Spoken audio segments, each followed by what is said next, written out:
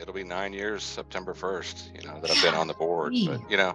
and just for a little background context, the very first conference I went to was Las Vegas in 2011. And I went up to register or to get my registration packet and all that. And Eva was the very first person I interacted with. And we had a problem because she could not find my registration anywhere. I had to go through my phone, find my credit card statement, and said, here's my $600 I paid. And she's like, okay, here's your packet. And so just that interaction of back and forth made it more memorable about who I was, I guess, because there's 350 people at that conference. There was a ton. So, so that's kind of where it started from the very first day. Yeah. That's amazing. Well, we can always use a third hand with the podcasting. A third host would just be would make things that much better. That you have to come in every now and then and maybe co-host with us. Would that be something that you'd entertain in your busy work schedule? I would entertain it, yes. It sounds like a once a month thing. It's not once every 30 minutes. So yeah, that's probably something I could possibly do. It's time for Nadar. Let's get into it. The podcast that dives into the past, present, and future of Nadar. This is where we will hear stories of how the organization came to be, tips for better representation, and a behind-the-scenes look of Nadar. Now with your hosts, Eva Sermon and Jay Shea Guest. I am Carletta Griffin, inviting you. Let's get into it. Everybody says that I have this podcast voice, but you got me beat. I don't think so. You have a better flow than I do. You see all the gaps I have in my thoughts process here. So there are so many squirrels running around my office at times. Well, we want to welcome everybody to the podcast today. We have, as you heard, as we came in, very special guest today. Along with Eva, we have our friend Michael. How are you? I am well. Thank you very much, Shay. He's going to be real great in T-minus 21 days. See this red face? This is not just from the sun. Yeah. I'll be a lot paler come September 1st. Wow. So we've talked with Michael before on the podcast as kind of like a midterm catch up with him last year. But we just really felt like it was important to bring him back as he kind of counts down the days to not being on the Nader board after 9 years, which is an amazing amount of time to volunteer of yourself. It's like, I think that's the part of it that truly amazes me is like, I am a part of an association myself for, my certified association executive credential, right? And I can barely manage to commit to like the publications committee. You know what I mean? Once I've done that. And so I just think it's amazing, Michael, that you've spent so much of your time giving back to the organization. And so we wanted to chat with you a little bit about your time on the board and kind of highlight some of the things that you've experienced along the way. All right. Looking forward to that. So let's start with, what is one of the funniest things that you think you've experienced as a board member, not necessarily president? Yeah, it's kind of hard to think about that over the 9 years, like what would be the funniest moment. But, I think maybe the funniest moment is how I came to be on the board in the first place. I showed up at our very first networking weekend, which was here in Memphis, actually, in 2013. And I just kind of made myself available saying, hey, I'm a local guy. I can show you around. What do you need to know? And just made myself available. And then I would always bring my camera to the conferences and I would take pictures and offer them up to Eva and Julie and whoever else needed them. And then next thing you know, out of the blue, in December of 2013, I believe, I got a phone call at 7:30 at night from Scott Whitaker, who I knew a little bit since he's in the area. And he said, we're putting together a slate for the board of directors for Nader. And I said, great. What is a slate? I had no idea. I've never been on a committee like this before. And he said, well, we're looking for officers or qualified candidates to put up to run for election. And we have a few positions. I said, okay, well, what kind of positions do you have? So, well, we have the secretary position. I said, I really hate taking notes. So what else you got? He said, well, we have our treasurer position open. And he really was kind of selling it up as like, that's a great thing. And I said, well, I know how to use QuickBooks, and I kind of run our law office here with all the finances. It's great. You're going to be our next treasurer. So next thing you know, I'm on the slate. I'm put up for election for treasurer, and little did I know, nobody else wanted to be treasurer. That was just the lava pit that people wanted to avoid. And there were no ropes for me around it. So I stepped right into it. And next thing you know, I became treasurer September 1st, 2014. So, and then we creatively put forth a bylaws amendment that allowed the treasurer to run for 2 consecutive terms. So then you were roped in to 4-year commitment in that role. I don't even know if it's if I ran for the position. I was just put in that spot. Right. I mean, maybe I wanted to run from that position, but no, it was a great spot. It was a great spot to learn a lot quickly, because I did get to interact with you, I don't know, several times a week, as we discussed before. Yeah. And I learned a lot quickly. It was a lot of a learning curve for sure.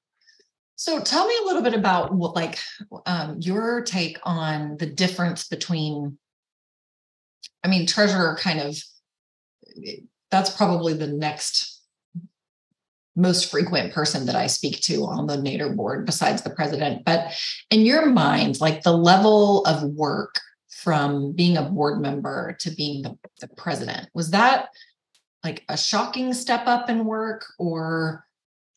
I was warned about that. I think Phil had said something about it, and then Greg had said something about it, but you still don't grasp the level of commitment and time and involvement in everything day to day, especially as a volunteer, until you're really thrust into it.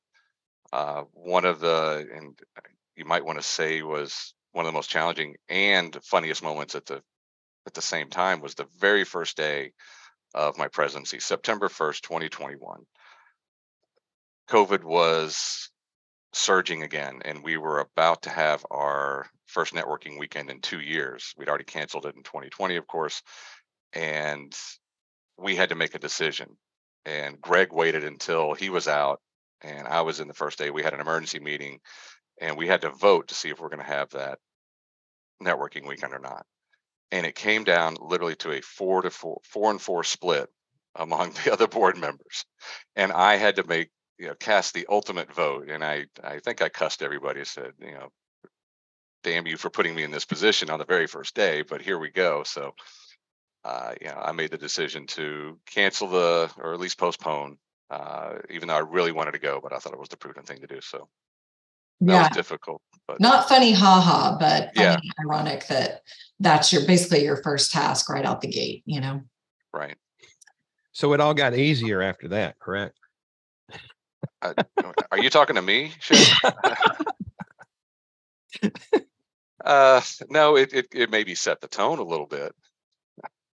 Yeah, for sure. And I think it's just so funny because no matter, there's no way we could have predicted that global pandemic, right? And so, my conversations with Greg over his tenure were just very different conversations. Like we weren't planning events, right? Because we were canceling events, right? We were in cancellation mode. So things just felt, I don't know, different. There were less decisions we were bigger decisions, but less decisions to be made. We weren't looking for speakers. We weren't interviewing people, so we were pivoting a little bit and making decisions about ways we can engage people virtually. But that's pretty easy in the grand scheme of things. When you're hosting a virtual event, there's not a lot of moving parts and pieces to that, and so we had been doing it, just not as many virtual events. So those are pretty easy, easy in quotes time period, right? We weren't doing day-to-day business like we are again, Right. So, It was a learning process. We did learn a lot, and some good things did come out of the pandemic for us, like Nader Connect and the right. masterminds. We got a lot more engagement face to face, as it were, through Zoom, Right. when we didn't get to see people except for twice a year, see their face at all, or hear their voice, or even know what they looked like. But we got a lot of good interaction with those two new programs. So there is that positive out of that, and I commend Greg for uh, cultivating that.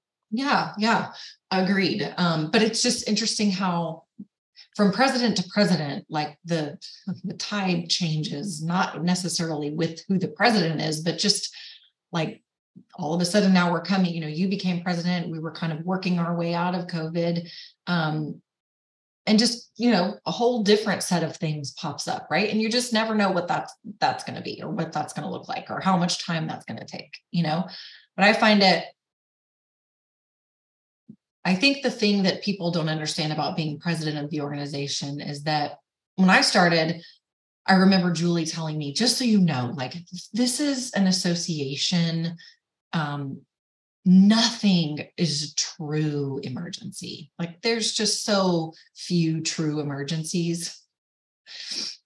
And that is by and large, that for the most part is true. Like, nothing that we're doing here is,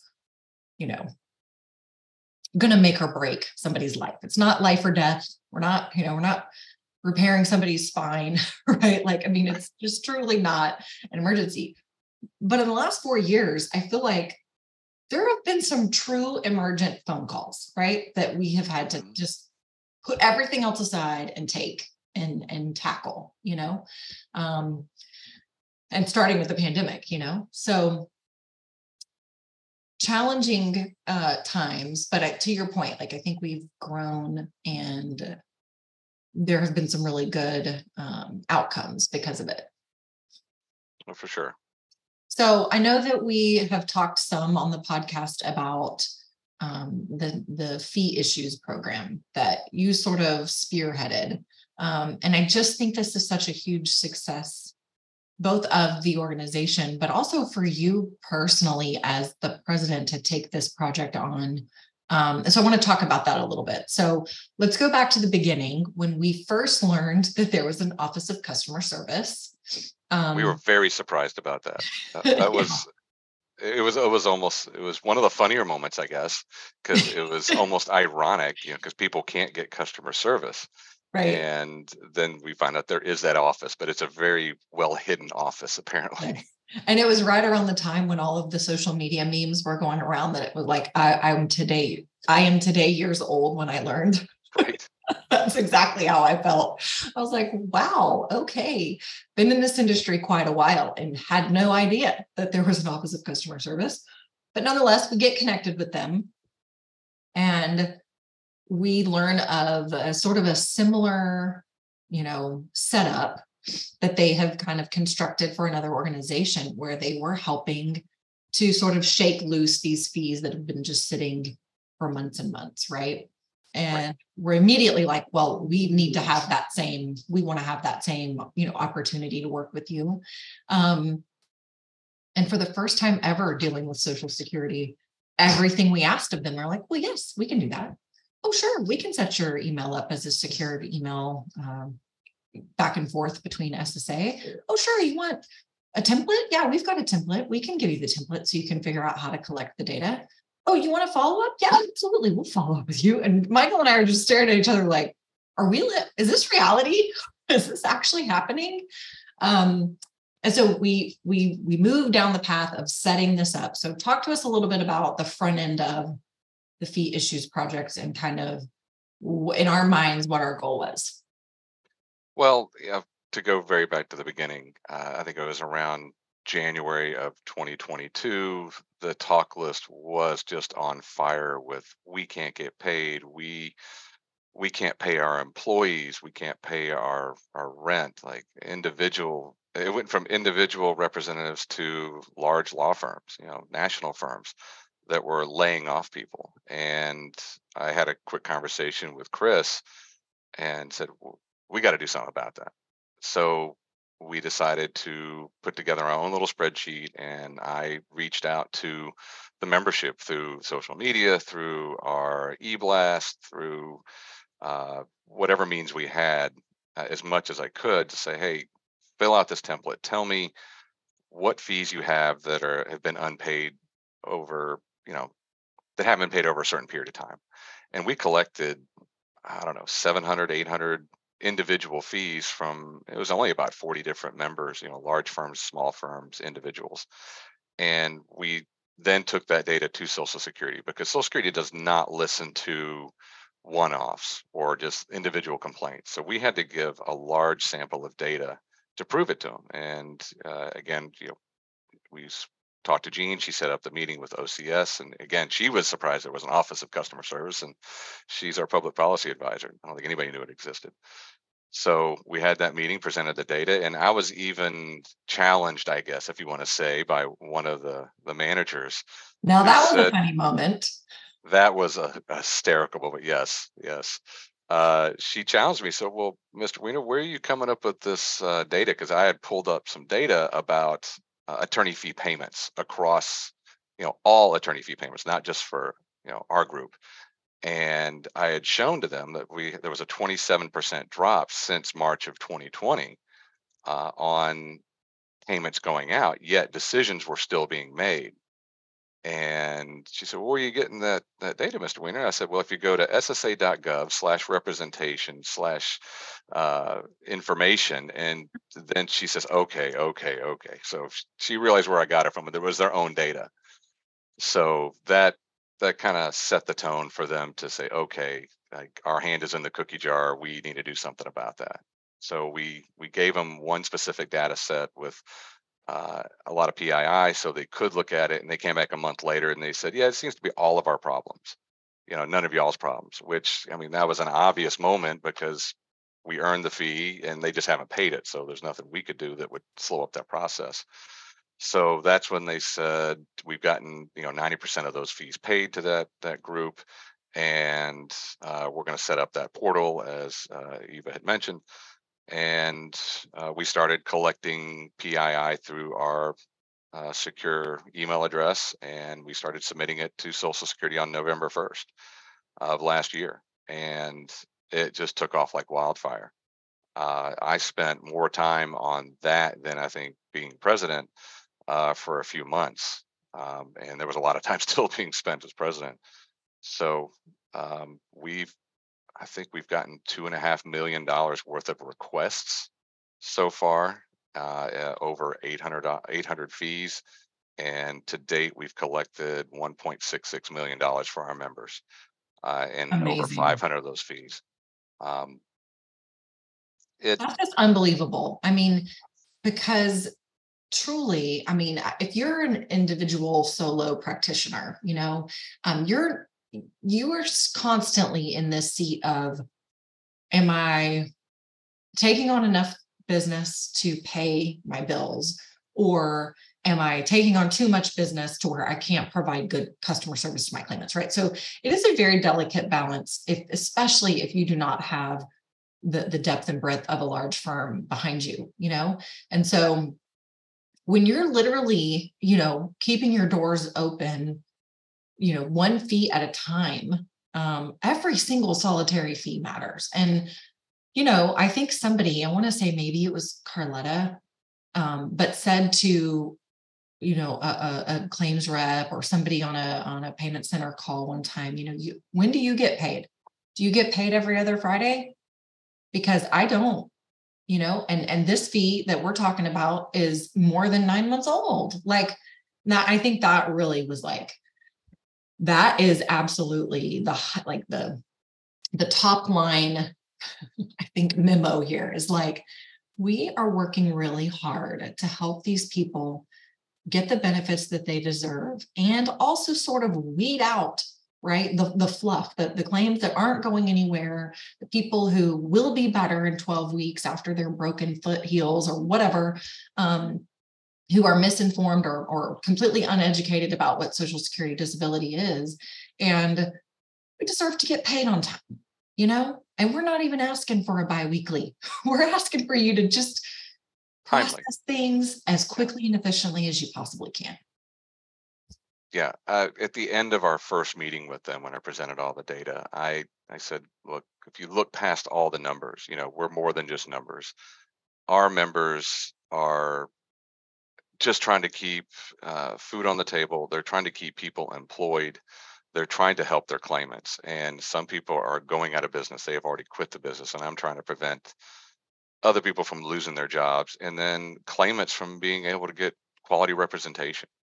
There's other representatives out there, but individuals deserve choices. Right. And a lot of people call different law firms, call different reps to find out the right person for them. And if you take a few out of that, that gives people less choices. So trying to put a human element to that conversation, I think resonated with them. I think so 'Cause too. it almost left them speechless. Yeah. Well, especially in a time when sort of like executive level SSA people are saying things like, we want, equitable representation, and we want people all over to have access to good representatives. But then it's like, well, but you're kind of like cutting off your what's the saying? Cutting off your nose. Cut off your nose to spite your face. Yeah. Because people are literally closing their doors, or at a minimum being forced into some really tough decisions about how they move forward and stay open, So anyway, this is just something that I'm like so proud of for the organization, but also so thankful to you for kind of spearheading and taking on as your, special other project on top of everything else you've done and serving as president at the same time. And I just think it's something that you should be so proud of, Michael, because I think it's a big deal and possibly one of the most, impactful things that we've done for the membership, right? Like obviously there's member benefits and stuff, but I mean, where it made a big impact, and it mattered. So thank you. Thank you. I'm proud of that. I somewhat get the feeling, and it may be because we have such a family element in this organization, and I'm fairly young, having started just in the last 10 years. But I get the feeling that over the years and having had the opportunity to interview past presidents and whatever, that it always seemed like the right person was there at the right time. And this is one of those moments that is no exception, with Michael during the pandemic. I mean, with Greg during the pandemic, and now you with the fees, and you look back and you see the different ones who were in different places that had to make tough decisions or do something for the organization out of the norm. And it was like it couldn't have happened to a nicer person at the moment, right? That's a funny way of saying it. Yeah, I think you're right, Shay. I mean, and who knows what's in store for Chris, but it's like there's no way to predict it. And the other right about the time that you're thinking like, oh wow, we're rocking along here, then the other shoe drops, but it's something completely unexpected. So fingers crossed for the next couple of weeks that well, it's not just all the president, it's all the working parts. It's you and Deb, and then of course every other volunteer that keeps us going, in day to day. You run the day to day, but we still have a hand in it day to day, it seems. And it just wouldn't run without volunteers and the quality people that have been put in place. And the past presidents are the ones that always try to direct the slate and identify those that are going to be helpful and lead this organization going into the future. And I think they've done an outstanding job in putting together. So I appreciate them and their knowledge and picking the right people to help me succeed. Yeah, I agree with you. And so speaking of that, that's kind of what your next role will kind of be, is the immediate past president serves as the nominating committee chair. And so what a nice little break for you, right? Like you're just going to get to head up a committee once a year for the next few years and kind of take a deep breath, much deserved deep breath, I think. Yeah, it'll let me get back to some other things like actually working in my own office and getting those things caught up. It's been a juggling act. I can't juggle worth the darn, but I can. I'm learning.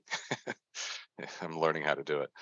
But yeah, it's going to be nice, going down to New Orleans for the networking event and not have to be there a couple days early for a 2-day, 8-hour a day meeting, and being stressed with that and trying to figure what? out the direction. What's that, Shay? You said 2 days, 8 hours a day. Wait. Oh, did nobody tell you that when you were selected for a board position? No, Well, okay. I was promised crawfish and etouffee, but that's Well, that is coming, but You'll be served in crawfish etouffee, don't worry. But we will have a strategy meeting. This is actually a great segue into the next part of the conversation that I kind of want to have, because we've hinted at this in the past, 1 or 2 podcasts, but Shay's getting ready to come onto the board as Michael's coming off the board. And so, Shay, what are your questions, if you have any, about what it looks like to be a board member of somebody who quite possibly may have served I think you have served the longest amount of time on the board. Yes. 9 years. I think that takes the cake. Yeah. Yeah. I want to know what it felt like your first day. Do you remember that? Is that somewhere in the archives? Yeah, there was a bit of nervousness. Everybody knows that I'm a talker and very outgoing, but I didn't want to say much at first. It took me a meeting or two to kind of pipe up, and I tell you, I kind of got not a trial by fire, but a induction by fire when I got to have a 2-hour conversation driving up to the first board retreat in Louisville in September of 2014. I had a conversation with, Caitlin Thomas, and she put the fear of God in me, I think, tell me how bad it's going to be and how miserable. And I had to prepare this report, treasurer's report, first 2-3 weeks on the job. I think I called Eva right after that, and I said, "Can I turn the car around and go back home? Because I don't know if I could do this." It was scary, but it was not nearly as bad as what Caitlin put it out to be. It was intimidating at first, but I had not been involved with anything with Nader before, except for taking pictures, and offering them up to Eva and just saying, "Hey, I'm here if you need something." And I was never really tapped for much. But I think, Shay, you're going to have the advantage of a lot of interaction with Eva and a lot of the past presidents and other guests on the podcast for almost 2 years now. I think we've been doing this. So you've got more of a working knowledge of the organization going into it. So you definitely have an advantage that I did not have. I think Alicia Skinner is also going to have that advantage because she's been around Nader since I think probably high school, with her father being president, her mother being secretary for a period of time, and serving on various committees. So I think both of you are very well prepared for what's coming at you. You're going to have a soft landing, I think. I agree. Yeah. I mean, it's, well, for starters, you're going to get an email from me, possibly later today, that has a copy of our brand new board handbook, which Cheryl Rogers has put so much effort into over the last almost year. And so our thought process in the last, term has been that we really don't know what you're getting into as an incoming board member.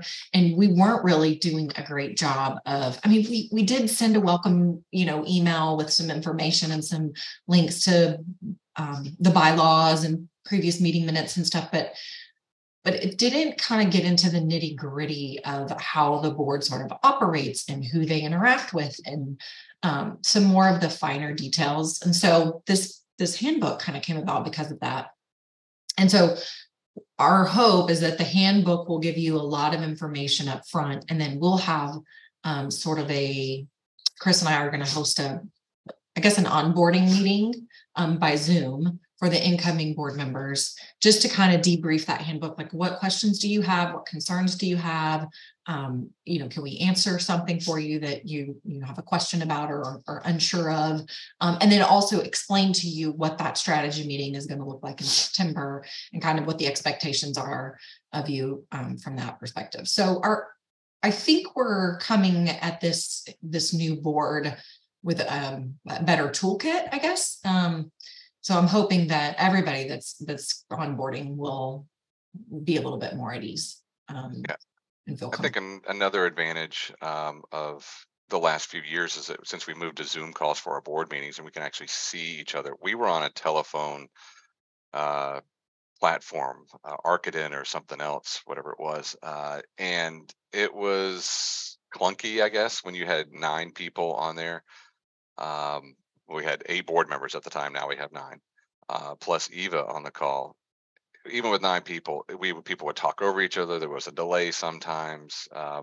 But with Zoom, we could actually see each other. We could, raise a hand instead of, just trying to butt in and have 4 people talking at once. It's a much more streamlined process, and I think we've been a lot more efficient the last 3 or 4 years, as a board in our meetings.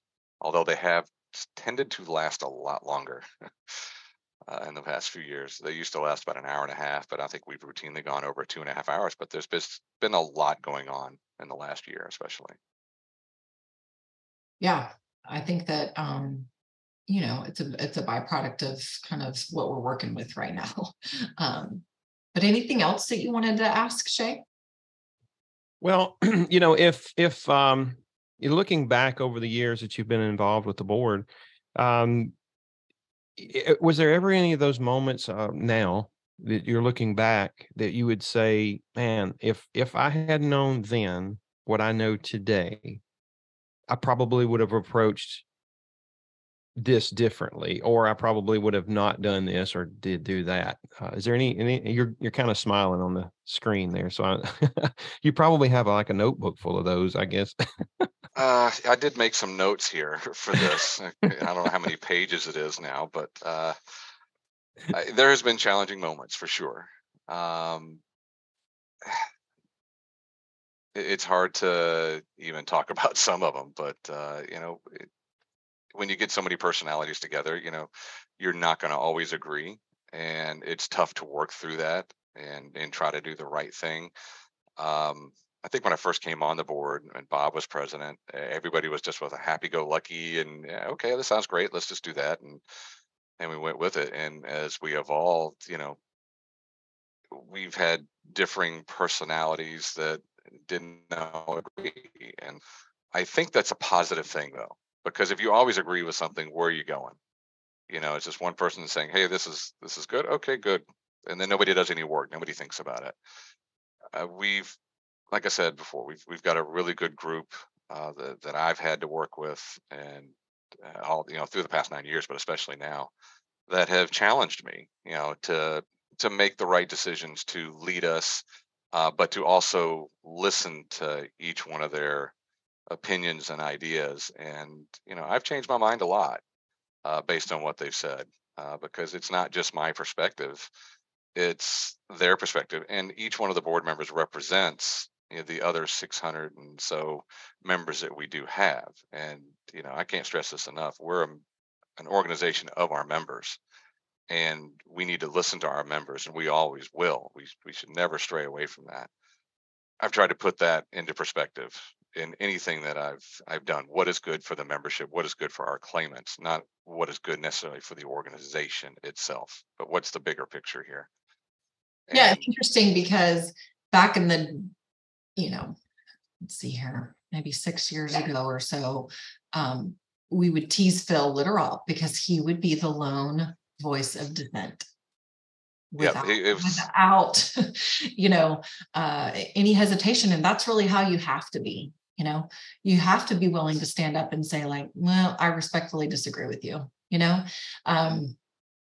And so that's why sometimes the meetings go long, right? Because there isn't an immediate unification on a topic, and people are creative thinkers and or have experience with a situation and or personally tied into it, and so maybe they have to abstain from giving their comments or whatever it may be. But yeah, for a long time, Phil would for sure be the only guy no, I don't agree with that. No. yeah, he was the guy sitting in the back. He didn't say anything unless he had something that would, yeah, add to the conversation and maybe think a little bit differently. because he didn't want to disrupt the process unless he felt it needed to be tweaked a little bit. And I'll never forget, on each one of these, and it was all, again, always the phone calls. Nobody could see anybody, and you would just hear this voice that say, "Hey, this is Phil. Hey, this is Phil." Like we couldn't recognize his voice, of course. You can always recognize his voice, but he would just say, "Hey, this is Phil." And you knew he was going to have some kind of differing opinion and way to think about it. And, we would discuss it. And, sometimes we agreed, sometimes we didn't agree, but it was a welcome opinion. The opinions have always been welcomed on this board. And, it makes the meetings go longer. It makes our job a little bit harder because we have to think through 3 other scenarios sometimes and maybe delay an answer. But I think we've mostly come to the right answers and what's been good for our membership. So Yeah, or sometimes you think that an immediate response to something is required. But there have been a couple of situations since you've been president, Michael, where we've chosen to say nothing in the moment. And because we chose that, like the situation just worked itself out in its own way. That if we would have meddled, it probably wouldn't have, so that's been an interesting takeaway too, because I try not to be a knee-jerk reactor, but being sort of, at the helm of the organization from an operations standpoint and in charge of social media and e-blasts, and I'm an over communicator. Like I want everyone to know what's happening. And that's been a lesson for me in all of this, is like, hey, sometimes you can just not say anything and it works out even better than if you would have said something, So the personalities, the backgrounds, unique perspectives that different board members bring, I think you're sort of critical to the growth of the organization. And I think for you, Shay, being willing to, offer a differing opinion, if you have one, if you're sincerely like, no, I don't agree with that, then, that's what you should do, even if it's day one. One of my, I feel like personal character flaws sometimes is that I speak through my thought processes sometimes, which means that it may sound like a good or bad idea, and maybe an indifferent idea, but I get it out there sometimes. I've sat on several sports leagues boards here in Mississippi, and I've had people come up and go, we never saw it that way till you said it. It may or may not work, but now you got us thinking. Now we got to have another meeting because of that. So, but one thing that I do maybe differently with Nader is I reciprocate something that I've learned since I've been a member, and I learned it from people like yourself, Michael. I've learned it from Phil. I've learned it from Greg. And when I say I learned it, I've seen it. Cliff. I could go on and on and on. All these people who have been in leadership have never once made me feel, even from the first day I came to my very first conference and met these folks face to face, I've never once ever felt like somebody did not have time for me.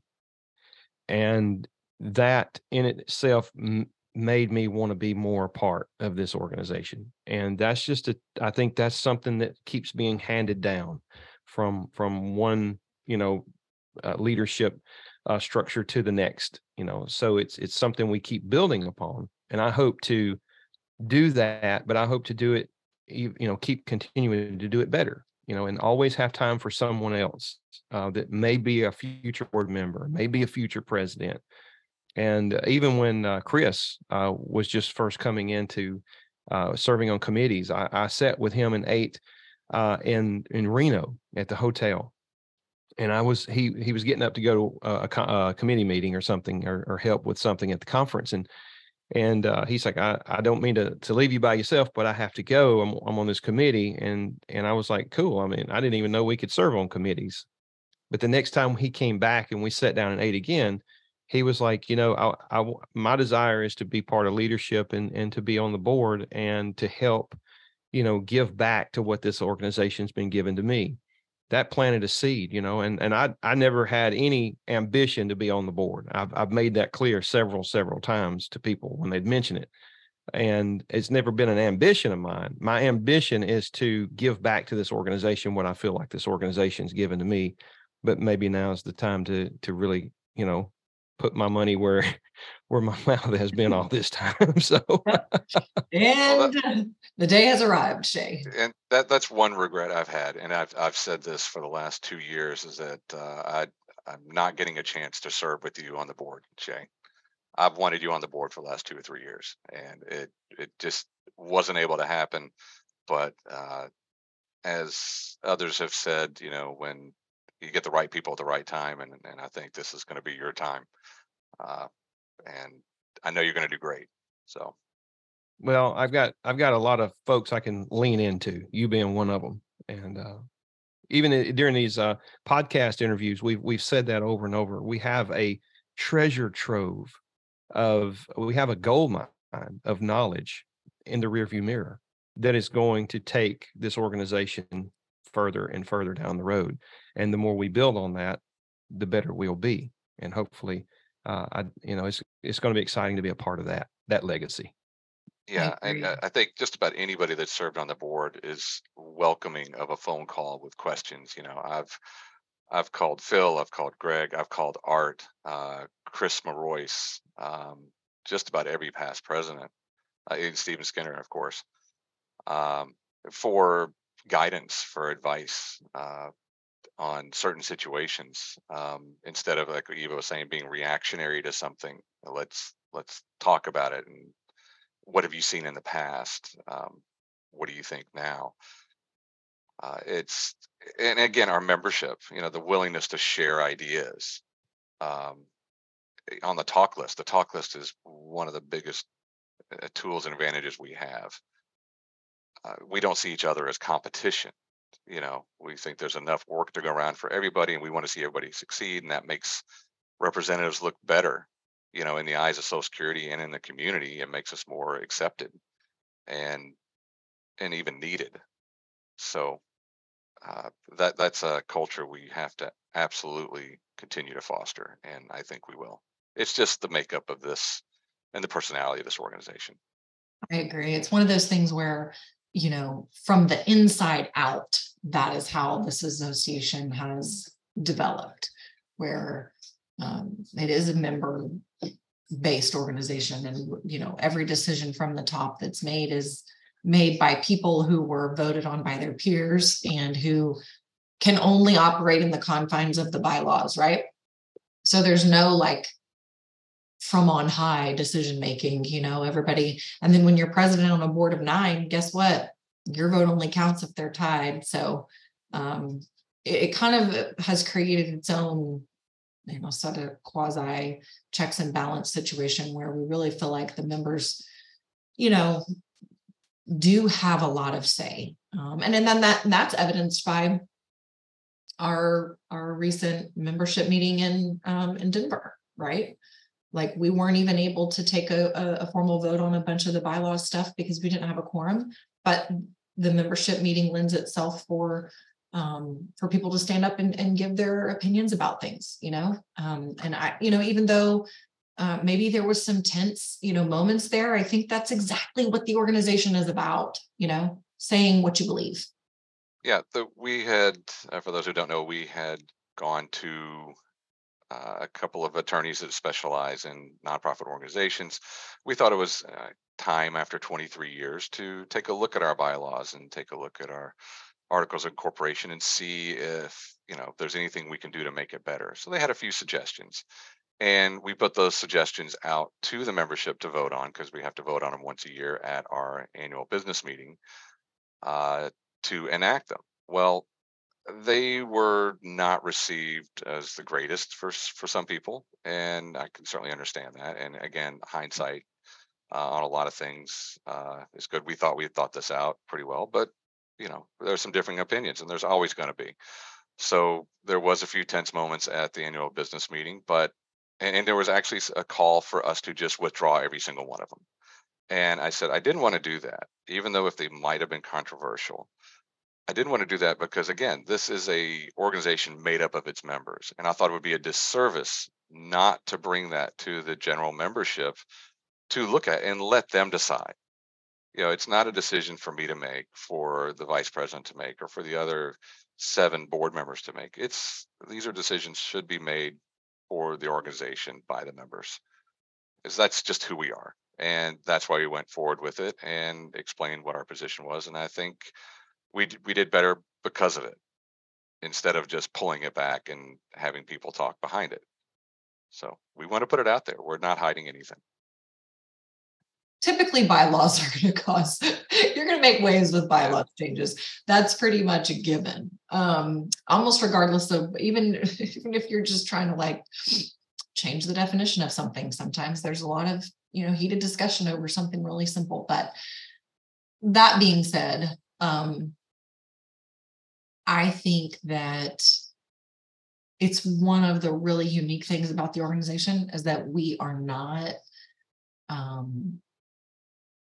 driven top down, right? Like we really try to include the membership, and we want people to come to the annual business meeting. I'm already going to start talking about it, and it's not till next April. So make sure that if you plan to be in Atlanta with us, you pencil in the annual business meeting, please, so we can have your attendance and your attention and your vote if there's things that need to be voted on. Because that's the spirit of the organization. And, it makes us better, even if we don't agree, and Robert Bordelon and his standing up at the annual business meeting and his, sort of trial lawyer presentation that he gave. And I'm really good personal friends with Robert. I love him to death. His daughter lives in my neighborhood here in Houston. And anytime he comes in town, if he has a spare moment, we meet up and have a beer and watch the Astros. But it's just, I was sitting in the front row watching this and I'm like, Eva, don't laugh. Do not bust out laughing. You have to be respectful. Like, and afterwards he's like, oh, I hope I didn't offend you. I'm like, Robert, you're not offending me. I think it's great. I think it's awesome that you're standing up for what you believe in. It's great. Yeah, that's another thing, Shay, that you got to look at, any criticism that's going to come your way, which, will come towards the board. You don't take it personally. You can't. You have to stay the course and do what you feel is right,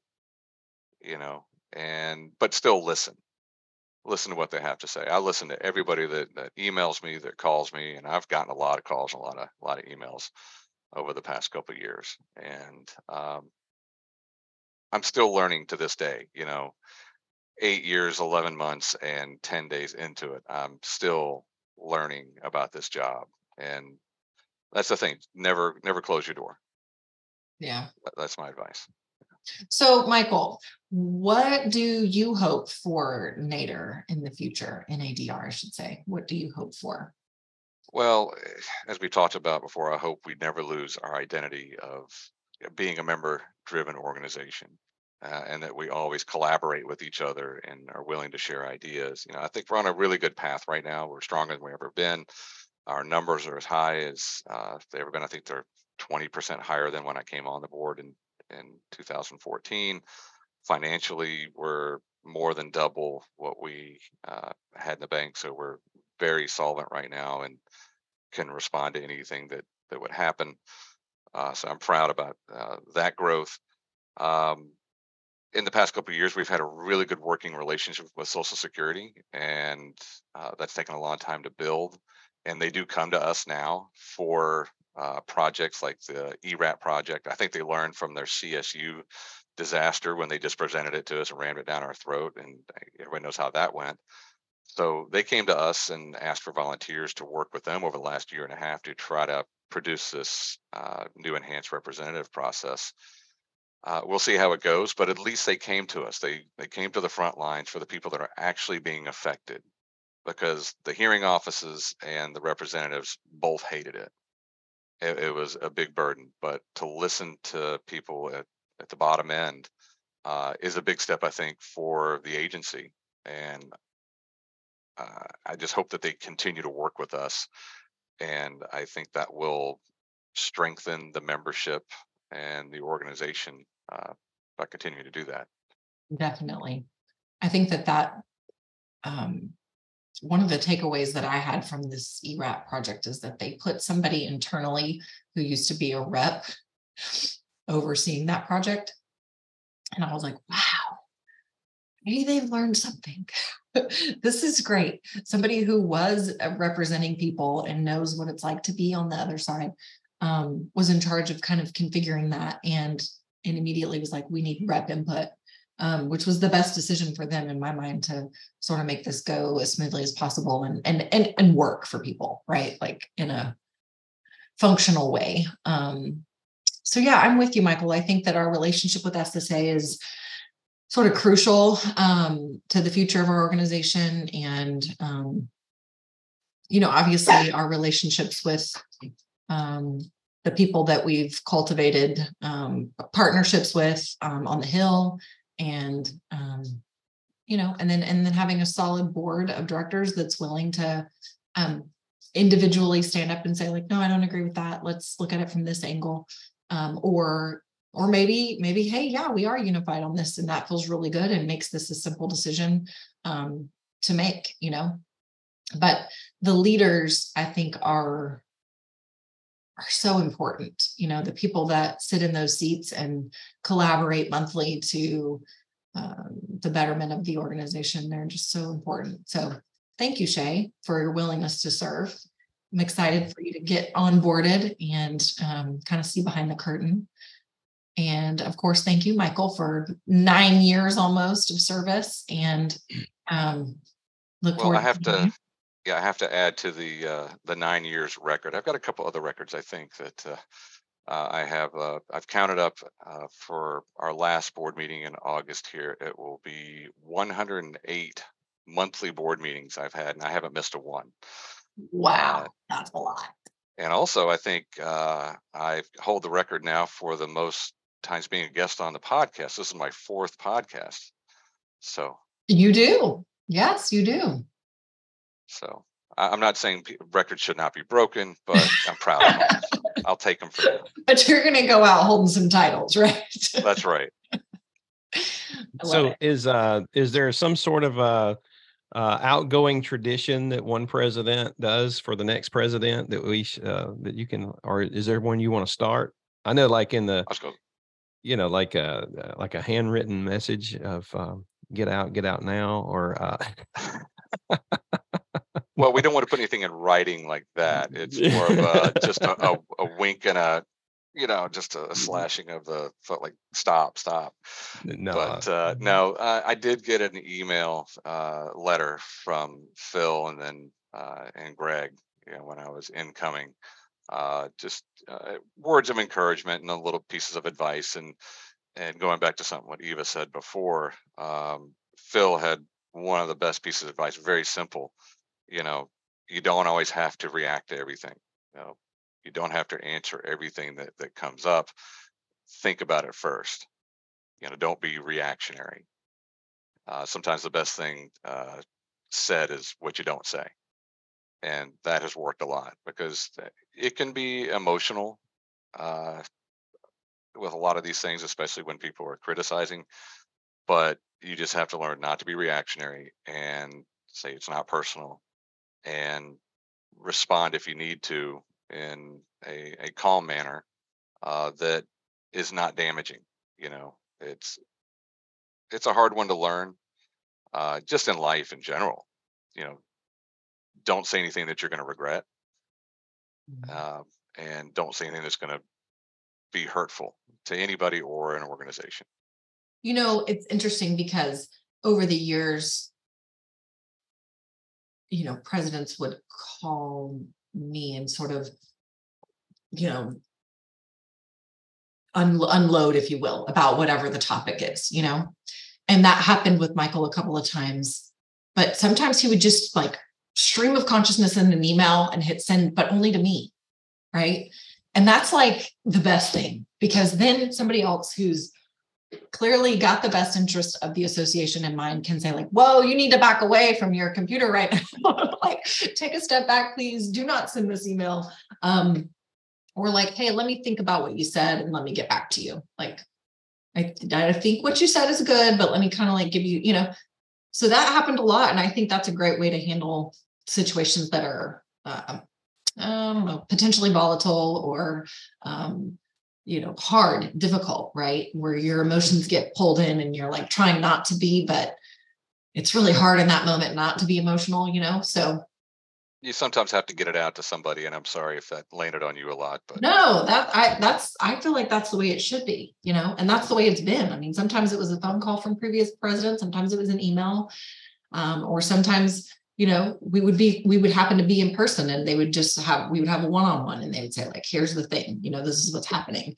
But you have to do that. And, venting, I think before, getting it all off your chest, exactly how you feel about it. And then being like, okay, but wait, you get a frame around it again, and you can move forward without, without making a mistake, without saying something you regret or doing something that, isn't the right move for you or for the association. So, yeah, that brings up another thing of the job that you do, Eva. Um, just keeping you're the one constant that's been here since before I've been here, and it seems like I've been here forever. I'm almost a fossil to dig up, I think, and I'm not even that old compared. But hey, but guess what? I'm finally turning 40. I could finally say it, right? I've asked you for like 7 years now. Are you 40 yet? So Yeah. but no, enough can't be said for the job that you and your team have done. Through your various people that have worked for you. Um, we wouldn't be able to keep it together as a board or me as a president without your help. Well, thank you. I appreciate that. I love it. It's like my, NADR is my first kid. Well, you had an advantage of being a rep and working with your sister for a few years before you took this on as the association manager. And very rarely does an association manager or a CEO of an organization have a chance of a volunteer organization to move up that way and get intimate knowledge of it from the ground up. So I think it's absolutely helped you cultivate this into what it is, and the organization is so much better for it. So I have to Thanks, thank you. Michael. I appreciate that. I will undoubtedly agree that, the experience of being a rep and working for a disability firm and, being on calls with claimants that are, mentally ill or, bouncing from Uncle Bob's couch to Aunt Sue's floor, all of those things definitely lend it's just sort of a better understanding of, what the members are dealing with day to day and what the job really requires. And for sure have helped me, I think be a better manager of the association because I do get it. I've seen it, done it, got the t-shirt. And so it makes it, I don't know, easier to sit in on the calls about NPRMs, right? When you know what the heck an NPRM is, and maybe what the magnitude of the result of the NPRM will be, right? And you can kind of help. Although on this call this afternoon, I don't know if I'm going to have much to add, but in general, having that working knowledge has definitely, I think, been a benefit for me. I mean, just for me as in my role. I think it also makes you more approachable on a personal level to get to know, not only everybody on the board, but the association management. Like you and Deb have such great personalities, that everybody comes up to you, and not just with a problem. No, God, no. So many people are so sweet and so kind and love on us and make us feel so, appreciated and all the things. And Deb's a hoot because, Deb does not mince words. She's like, oh no, honey, that's above my pay grade. You need to go talk to Eva. Or like, I have no clue what they're talking about on this vocational expert cross webinar, but somebody said this. Do you think this would be a good topic for the conference? She's so great. Yeah, that's another thing. Your willingness to learn about the minutia of everything. And ask questions that are not in your job description, or a dev's job description. that's also what gives y'all an advantage in what y'all do, and do it Hasn't it, amazingly. and hasn't Eva been killing it with the podcast? I mean, Yes, amazing. absolutely. Especially when Michael came to me, and I mean when Chris came to me, and he said, we want to start a podcast, and you know the ins and the outs, you got the equipment, you know, what is your suggestion on what we do? And I'm like, I would be willing to do it 100%. I would love to do it, but we got to have co-hosts. We got to, I need someone that I mean, we saw the way the Baltimore conference was sort of pulled off. She had two hats. She had the in-person MC work she was doing, but she was also having to relay a lot of that through video. It was our first time to get through that and do that. And I told Chris, I was like, she's kind of like it's going to be like Regis and Kathy Lee here. I mean, this is a Thanks, Shay. That was really hard. That was really hard. Actually, one of my favorite decisions that the board made was to not do hybrid for Denver. I was real pleased with that decision, because I could do this podcast all day long, like sitting and talking to people and having conversations is, well, I think I've already said it, like I'm an oversharer and communicator. So that's great for me. But being on a live mic, whoo, that's the first time I've ever seen you nervous. Yeah. You were almost shaken up there, but you held it together and did it great. Yeah. Thanks. I was really nervous, but not, I talk in front of this group a lot. It really wasn't about being front and center for the people that were there. It was like, I am on camera and being broadcast. That's the part that I was having a hard time like calming down about, but yeah, it turned out great. And I'm glad that it showcased my skills as a co-host and that you tapped me to do the podcast with you, because this is the fun stuff for me. Yeah.